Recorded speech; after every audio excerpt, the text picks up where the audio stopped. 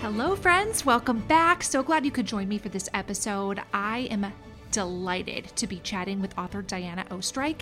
You are going to want to listen to her message. If you have ever wondered, how do we put aside our differences and move forward as a community, as a nation, even heck, as a family, this is going to be useful for you. So let's just dive right in. Let's hear from combat medic, nurse, mother, professional peacemaker, Diana Oestreich. I'm Sharon McMahon, and welcome to the Sharon Says So podcast. It's always nice to chat with a fellow Minnesotan. I tell people we're half Canadian because we're just so culturally close to the border. I'm like, we're real quiet. Don't want to ruffle the feathers. No, never. No. I want my listeners to know a little bit more about you and your experiences as a combat medic in Iraq. What led you to want to even join the military? And I just want to hear a little bit more about your experiences deploying to Iraq for over a year. Well, let's start with the first part, since we already talked about how we're Minnesotans. I grew up in a rural town, even farther north of where we are today. Mm-hmm. And culturally, I didn't really know anybody who had gone to college, but everybody in my family had signed up to serve in the military. That was what most people knew how to do after high school. And so I signed up when I was 17 because I wanted to go to college. And this was how my people and my culture, this is how we knew how to do it. It was very familiar at that time. Fast forward, I was at the tail end of my enlistment. I graduated as a nurse. I just started my first job. And then 9/11 happens. And I knew I was sitting in my nursing classroom, and I knew when they wheeled in the TV, back when we had TVs in classrooms, and they were showing it, I just knew in my bones that my life was going to change forever in the military. I didn't know how. I was only in the Army National Guard, but there's those premonitions when you know that your life is going to change, whether you want it to or not. And indeed, I did end up getting called up to be deployed. And previous to this, people were like, join the National Guard, hometown heroes. So my unit hadn't been called up since Vietnam, 30 years ago. So it really was not. You didn't see it as a big risk. No, it was a bit more of a guys club. Get away from the ladies on the weekends, We were not a fighting force.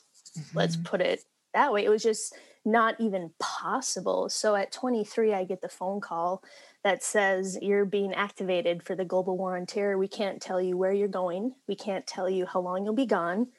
Put your affairs in order and write a will and report for duty in 30 days. One size fits all seemed like a good idea for clothes. Nice dress. It's a t-shirt. Until you tried it on. Same goes for your healthcare. That's why United Healthcare offers a variety of flexible, budget-friendly coverage for medical, vision, dental, and more. So whether you're between jobs, coming off a parent's plan, or even missed open enrollment, you can find the plan that fits you best. Find out more about United Healthcare coverage at uh1.com. That's uh1.com. Get up to 30% off wedding jewelry at BlueNile.com and remember the joy of your wedding day forever. Blue Nile offers everything from diamond and lab-grown diamond wedding bands to classic pearls, earrings you can design yourself, even gorgeous sapphire pieces for your something blue. Whatever you choose, Blue Nile's pieces are all graded for excellence, for a lasting memento as brilliant as the love that inspired it. Right now, get up to 30% off at BlueNile.com. BlueNile.com. Here's a cool fact. A crocodile can't stick out its tongue. Another cool fact, you can get short-term health insurance for a month or just under a year in some states. United Healthcare short-term insurance plans are designed for people who are between jobs, coming off their parents' plan, or turning a side hustle into a full-time gig. Underwritten by Golden Rule Insurance Company, they offer flexible, budget-friendly coverage with access to a nationwide network of doctors and hospitals. Get more cool facts about United Healthcare short-term plans at uh1.com. What went through your mind and body when you got that phone call? Well, I remember I picked up a phone with my roommate. So had the really long cord that you tried to like walk through the house to have like privacy. Mm-hmm. And I remember when he said that, I could hear what he was saying. Like I knew what it meant. And at the same time, I remember the phone just feeling like a rock in my hand, just the weight of it. And I knew that when I put down that phone, my life as I knew it would be a before and an after. Mm. And I just remember being glued to the floor, knowing like the minute I put this phone down, I will be in this new reality. He didn't tell me where I was going, but we were watching bombs drop on TV. We knew what was going to happen, even though they weren't going to tell us. I knew where I was headed. Mm-hmm. And I was 23 years old, which I thought I was an adult. And now I know, baby, I was just a baby. When we first landed there, you know, the heat, and it was like breathing like through cotton, and it was the middle of the night. And they were like, hurry up, get in the bus, you know, don't let anyone see you. You'll be an easy shot for a sniper. I remember watching the plane taxi down the runway. And I remember that was the first time that I thought, if we don't win, if my side doesn't win, I won't be able to go back home. Mm. And that was really when this reality set in of war is war. And as much as I thought I knew what that meant, it was a different reality to have your body in a place halfway around the world knowing if this doesn't go well, that plane will not come back for us. Mm-hmm. Tell me more about the journey of actually getting to Iraq. I remember it was just this before and after of like, I knew my old life, and all of a sudden we were in this new life. And when we got there in the middle of the night, they were like, run, run, run, get out there, you know, and within our first 5 minutes, my first medic task was to distribute atropine injectors. So we had thought there were chemical warfare. We thought there were weapons of mass destruction. So we assumed they would be used on us. Mm-hmm. And so my first medic task was to get all of my 100 soldiers these atropine injectors, which would save their life if we were being gassed.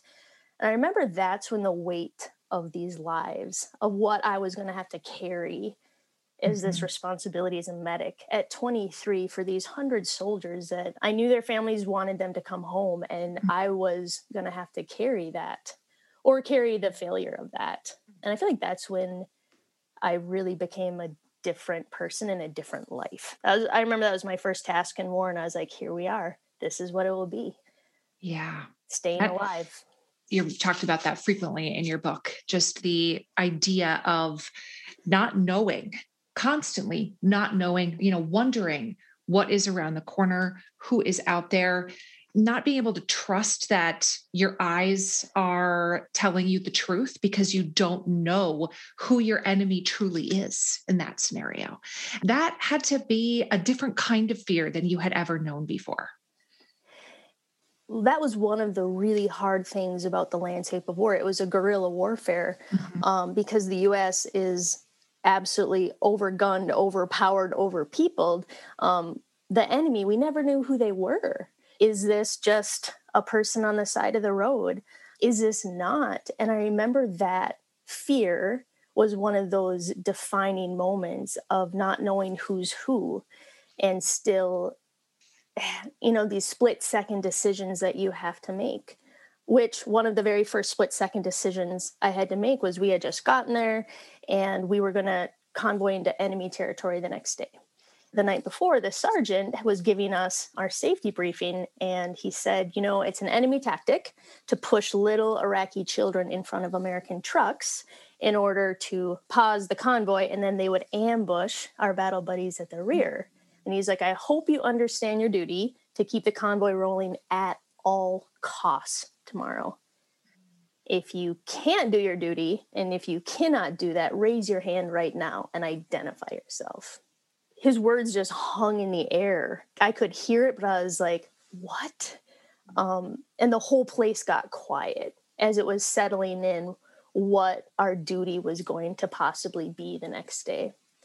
And before I figured out whether or not I was going to like raise my hand and say, no, I can't do that, or yes, he just yelled dismiss. But that was the longest night of my life where I had to decide, would I be willing to run over a child in order to protect my battle buddy? Whose life would I protect and whose life would I would take? And in that moment, I had already given my yes, like I was like, I believe in this, I've signed up. These are hard choices that soldiers make. Mm-hmm. And my faith really taught me that, ultimately to take a life for my country was to take a life for God. Like this was okay. But everything in me was just screaming, like, I can't. Between just me and God and I can't do that. And that was the first time that I really had to wrestle with my beliefs, with what does it actually look like, my beliefs in action? Who's at the other end of my gun or at the end of my weapon? And am I okay with that? Did you ever reach a point of being able to reconcile in your mind if your only two choices were saving an Iraqi small child and saving a member of the United States military? Did you ever reach a point where you're like, this is what I would do? And I won't spoil it for when people read my book, but these questions continue. It never is a one and done. Never did I really arrive. All that I knew that first week was that I would never take a life. And I didn't know what that would mean next. I knew that I would fight for every person's life and I would never quit, but I didn't know how to walk that out every single situation. But the next thing happened and it pushed me farther, and the next thing happened. And so the next thing was I was walking through this village and we were building a culvert, and we're always supposed to be in pairs because, like you mentioned, this is a guerrilla warfare. Soldiers were being taken. We were finding body parts strewn weeks later. And so every morning I would get up and we would hear who had died the day before and where, as a safety briefing of like, be aware, but also as a way to honor the soldiers. So every day I didn't know if I would live till lunch. Like that was just the reality. But the only thing I did know was what I would do in the middle of it. And I feel like that was the constant question. So I was walking on this little road and I didn't have anyone with me. And in the middle of it, this woman does the universal come over Wave. Sign. And in a minute, she's like head to toe in black. In this area of the country, they wore their burqas from, just little eyes. And I was like, oh my gosh, she's inviting me behind the wall into her home. And I'm fully armed and I'm an invading soldier. And all of a sudden I look to my right, my left, and I'm by myself. So nobody knows where I am. All my training said, act like you didn't see her. You keep walking. My training said, protect. But in the middle of it, my feet got like cemented to the ground. And I just all of a sudden had this like fireworks in my chest that was just like, don't miss this. And in that minute, I knew I was either going to protect myself and do what I've been trained to do, or I was going to take a chance. For whatever reason, I took the chance and I walked over and she opened her door. She could be a cute little grandma and there could be the enemy behind her and I would never be seen from it again. Something in me just compelled me through that door. And so she brought me in. All of a sudden she hugged me and I got to see all of her grandkids. And that moment with her name was Hassan, was the first time that somebody had shown me this truly wild act of love where she chose to trust me before she knew if I was trustworthy. She chose to welcome me before she knew if I would hurt her or harm her. And that relationship changed everything that I thought that I knew about Muslim people, about the Middle East, and about Iraqis. She just demolished the script that I had been told to follow in the most beautiful way. What do you think made her do that? So many people have asked that. I've never wondered about that. I think that she was somebody that showed up in the middle of war, choosing my humanity. And she chose all of us because she was not new to war. War was new to me, but she had been scrapping out survival for her village.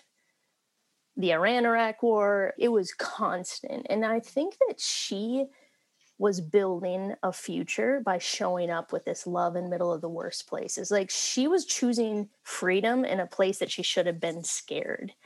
I don't know why she decided that, but it created this community. It changed my life. Like, if there's one person on the planet that I want to say thank you to, that I want to like meet my kids and say, you know, like, my kids have a fully alive mom because of her, because she chose to love me when I was far from home, she would be the person to do it. I think that she decided to refuse to hate. She refused fear. She championed me as much as she championed her family, and it changed things. I mean, it changed the course of my life. I love what you said about her in your book. You said her invitation, where she was waving you into her home. She didn't know you. Her invitation dared me to be human in the middle of an inhuman war. She dared me to believe in the stuff that my little girl self had thought was possible. Goodness in the middle of the most violent darkness. Her twinkling eyes dared me to believe that I had something extravagant to give instead of something priceless to protect. Inhuman war. She dared me to believe in the stuff that my little girl self had thought was possible. Goodness in the middle of the most violent darkness. Her twinkling eyes dared me to believe that I had something extravagant to give instead of something priceless to protect. I could dare to love even in the middle of a war, or I could settle for staying alive. This show is sponsored by BetterHelp. I cannot believe that it is already June. The year is literally like, it's almost half gone. What is happening? Why is the year going by so fast? Can anyone relate to this? That it just seems like time goes faster and faster and faster the older you get. And one of the things that I've noticed is that it's important to take a little moment to celebrate your wins, right? Or to evaluate how your year is going so far so you can make adjustments for the rest of the year. And you know what can help you do that is therapy. I know so many people who have benefited from talking to a professional therapist. So if you're thinking of starting therapy, give BetterHelp a try. It's entirely online. It's designed to be convenient, flexible, and suited to your schedule. Just fill out a brief questionnaire to get matched with a licensed therapist, and you can switch therapists at any time for no additional charge. So take a moment. Visit BetterHelp.com/Sharon today to get 10% off your first month. That's BetterHelp, HELP.com/Sharon.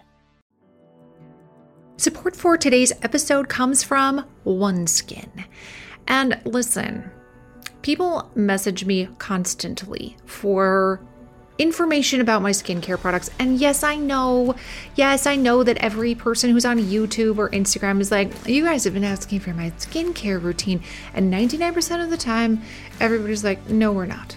But it really is true that people message me about my skincare routine. And most of the time I don't really even recommend products. It just is what it is. But I will tell you that I have been using OneSkin's OS1 for both my face and my eyes.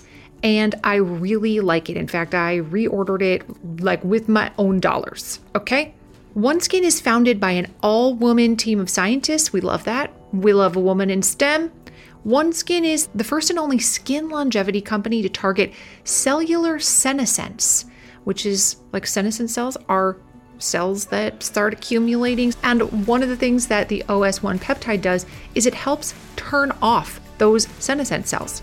OneSkin also did third-party clinical studies, and OS1 Face was clinically proven to strengthen the skin barrier, which is your skin's primary function to be a barrier, improve skin health markers, and diminish visible signs of aging. Wrinkles were diminished in 87% of users. OneSkin is the world's first skin longevity company. By focusing on the cellular aspects of aging, OneSkin keeps your skin looking and acting younger for longer. Get started today with 15% off using code Sharon at oneskin.co. That's 15% off oneskin.co with code Sharon. After you purchase, they'll ask where you heard about them. Please support this show and tell them we sent you. I used to never get my nails done, or I would go to a salon and then I'd be mad that I spent all the money and all of that time when my nails would chip not that long after walking out the door. So I just did nothing. Until a couple of years ago when I found the Olive & June Mani System. And now you'll rarely catch me without a home manicure that I've done myself using the Olive & June Mani System. Everything you need is in one box. They will train you. They will show you how to get a salon quality manicure at home. You can customize the Mani System with your choice of 6 polishes.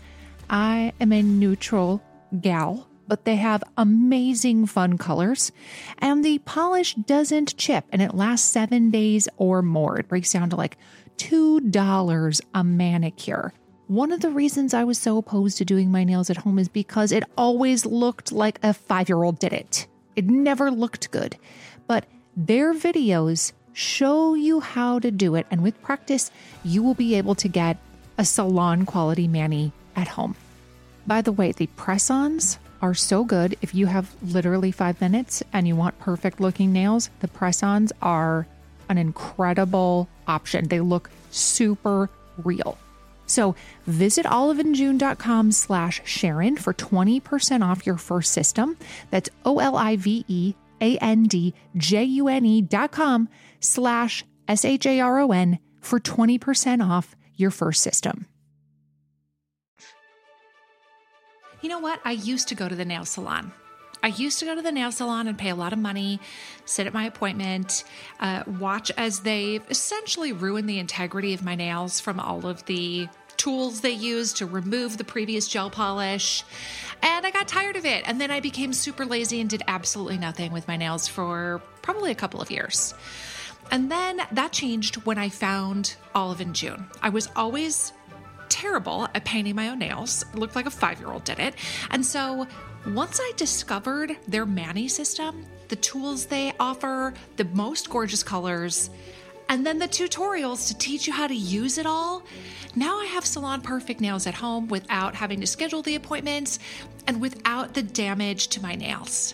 So if you want salon perfect nails, you can go to oliveandjune.com, put their Mani System in your cart, and use Sharon20 for 20% off at checkout. Hey friends, it's Sharon again. Did you know that I teach online workshops? 'Cause I do. They are called Government for Grownups, and they are a fun, fact-based, nonpartisan way to get more information about how things work in the United States, hot topics on things like abortion and gun control, not promoting a certain viewpoint, just providing you with education so you can make your own educated opinion on important matters. They are really affordable. I charge like $10 for a live class, and it is well worth it. So you can head to SharonMcMahon.com and click on workshops. You go on to talk about this concept of being a practitioner of dangerous hope. And I would love to hear you talk a little bit more about what that means to you. Just you reading those words are still so, they're so tender for me, because one of the things about war is I think that I found out there's something more important than dying. There was something more valuable than just staying alive. And that was to show up with this extravagant love. And I think she taught me that. And it was dangerous. It was absolutely dangerous to her. It was dangerous to me, but it has changed my life, that I'm no longer willing to settle for staying alive, that there is something that is more valuable to me than that. One of the things that really spoke to me about your book was this idea that there's really not an obligation to agree with each other in order to show up for each other, that the conditions of loving your neighbor, the price of admission is not you agree with me politically on religious issues, public policy. There's no price of admission for showing up for your neighbor. And I loved what you said. You said, we don't have to agree on immigration, border security, politics, or faith to link arms and say, this is not a reflection of who we want America to be or the kind of legacy we want to hand down to our children. Dehumanizing our brothers and sisters comes at a high cost. And it will cost us liberty because injustice anywhere is a threat to justice everywhere. Can you talk more about your experiences with removing the conditions of showing up for your neighbor? What has that been like in your life? Well, I grew up pretty black and white. I grew up in a little Baptist church. And, if someone didn't baptize the way we did, then they're doing it wrong. And if they didn't vote the way we did, they're doing it wrong. Mm-hmm. And I found that one of the hardest things about choosing to show up to my neighbor was fearing the loss of belonging in the groups that I was part of. Mm. And I think that's an important conversation that I don't think oftentimes people know. That's what we're wrestling with. We're wrestling with our own group that if you show up there, then you cannot sit at our lunch table. And we want to belong, we need connection. And so I feel like that's a cost. It will cost you belonging to not exclude other folks. And that's a high cost because most of us grow up and our camps are pretty set, and we know what our group thinks about that group. So I grew up hearing peacemaker as a dirty word. It was somebody who had low morals. They didn't understand sacrifice. That we definitely didn't want to be associated with them. And so knowing how my group judges other people, that was one of the biggest costs of saying, I'm going to show up. I'm going to show up for the LGBTQ community. And I know that people from my group that I grew up with will judge me and they will kick me out.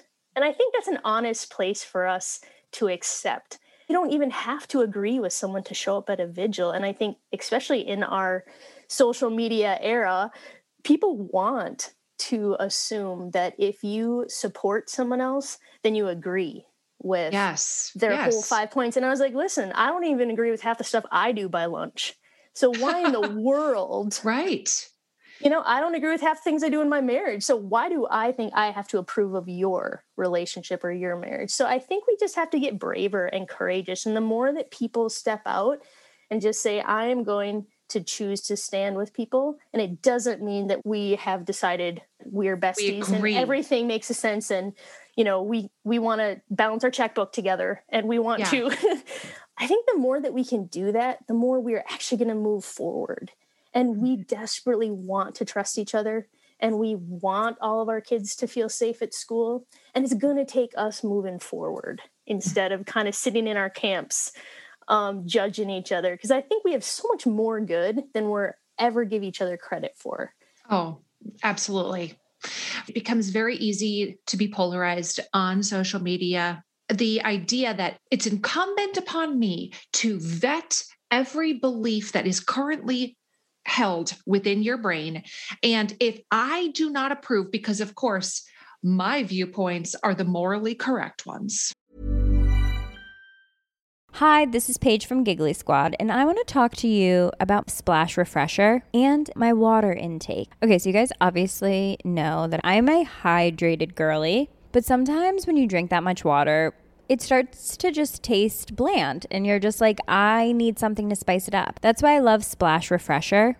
It has 0 sugar, 0 calories, and it's a splash of sweetness. And they come in 5 different flavors. They're so good. Wild berry, acai grape, pineapple mango, lemon, and mandarin orange. My favorite is the wild berry because I just love a berry. So if you're like me and you're drinking water all day, then try Splash Refresher. It's going to absolutely change your water game and it's good for you.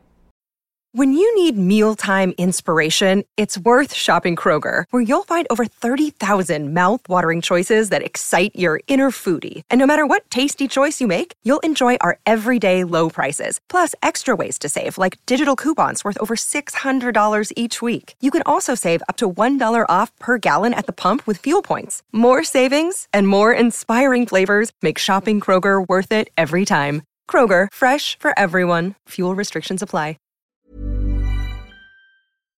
I think that people come alive as we connect with more people and get to learn more. And I think it's really to our benefit.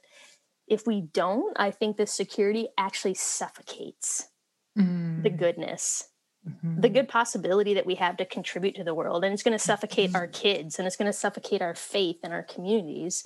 And I think we're made to be brave. I do this thing called the Waging Peace Project, and it's activating justice and instigating joy, because justice can't wait. And I think that we're made to be brave, and we all have courage. And each person is in their communities for a reason. And we need them, whether you're 75 or you're 5. We are each activators in our community. And so I think that the cost is really high to stay the same. Yes. We know what's real secure is a prison. Right. That's real secure. And also there's no joy in that. Right? Go ahead. You can have a lot of security. You can live in a padded room with 18 padlocks on the door and 42 armed guards outside, and you feel real secure in there. And yet you're in a prison. Right? I want to hear a little bit more about how we can have productive conversations with people we don't agree with. How can we come alongside our neighbors, maybe whose values don't align with ours? How can we do that more productively for the sake of waging peace? I try to hold on to 2 things, and I call them fierce kindness and unshakable goodness. And it's kind of this like, hold it together, you know, because the minute you get around somebody that doesn't agree with you, we get activated. We have this very defensive response that wants to run back to that prison with all our friends where we all like the same Doritos and we watch the same movies together and laugh so hard. But I think that we can move towards each other. And one of the ways that I try to remind myself of how to do it is fierce kindness. And that means that we are going to speak the truth. We're going to speak about how, you know, maybe someone doesn't know. Guess how this policy is affecting unsheltered people in our city. And I think it takes courage to speak up because you believe that that other person believes in kindness too. Like you have given them just as much goodness as I've given myself. So fierce kindness means we speak up about what is happening in a posture of kindness. And then the other one is unshakable goodness. And that is where we believe that the other person has good that we haven't even seen yet, that they have possibility, that I don't know everything that they think and feel, and that they are more than they're more than their opinions. They're more than their bumper stickers. They're more than who they vote for. And I think if we don't hold out this unshakable goodness, that there's more to this person than I know or I can see, or even who they are today, then we don't have any vision and we don't have any hope. And we have to know that we can change together and that someone else might be a really unlikely accomplice in our cause. That just gives me this like 2 handholds to say, like, this is who I'm going to show up as I talk to my neighbor who I don't feel like makes my family safe. I'm the mother of a really beautiful white boy who looks like me and a really beautiful black boy. And so I don't feel safe all the time. But I really want to connect with my neighbors because I truly believe that they want every kid to grow up celebrated and safe and with all the opportunities.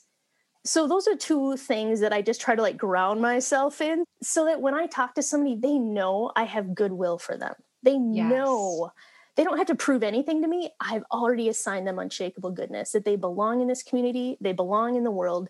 And if we can continue, we can work for good together. We just have to make room for each other. And I know that's hard. I'm not saying that it's a practice. It's a practice. But it matters. And I think the more that we do it, the more encouraged we are. When I get a little isolated, I get a little more judgy, a little more like, the world sucks. Nobody cares. It's not going to get better. But when I'm in a room with people or even a Zoom book club, I am so encouraged that these 75-year-old ladies care that my elementary schooler feels safe. It always humbles me and reminds me that there is so much more good than I really allow people to be. I love that when we're feeling real judgy, it's probably because we're getting too isolated.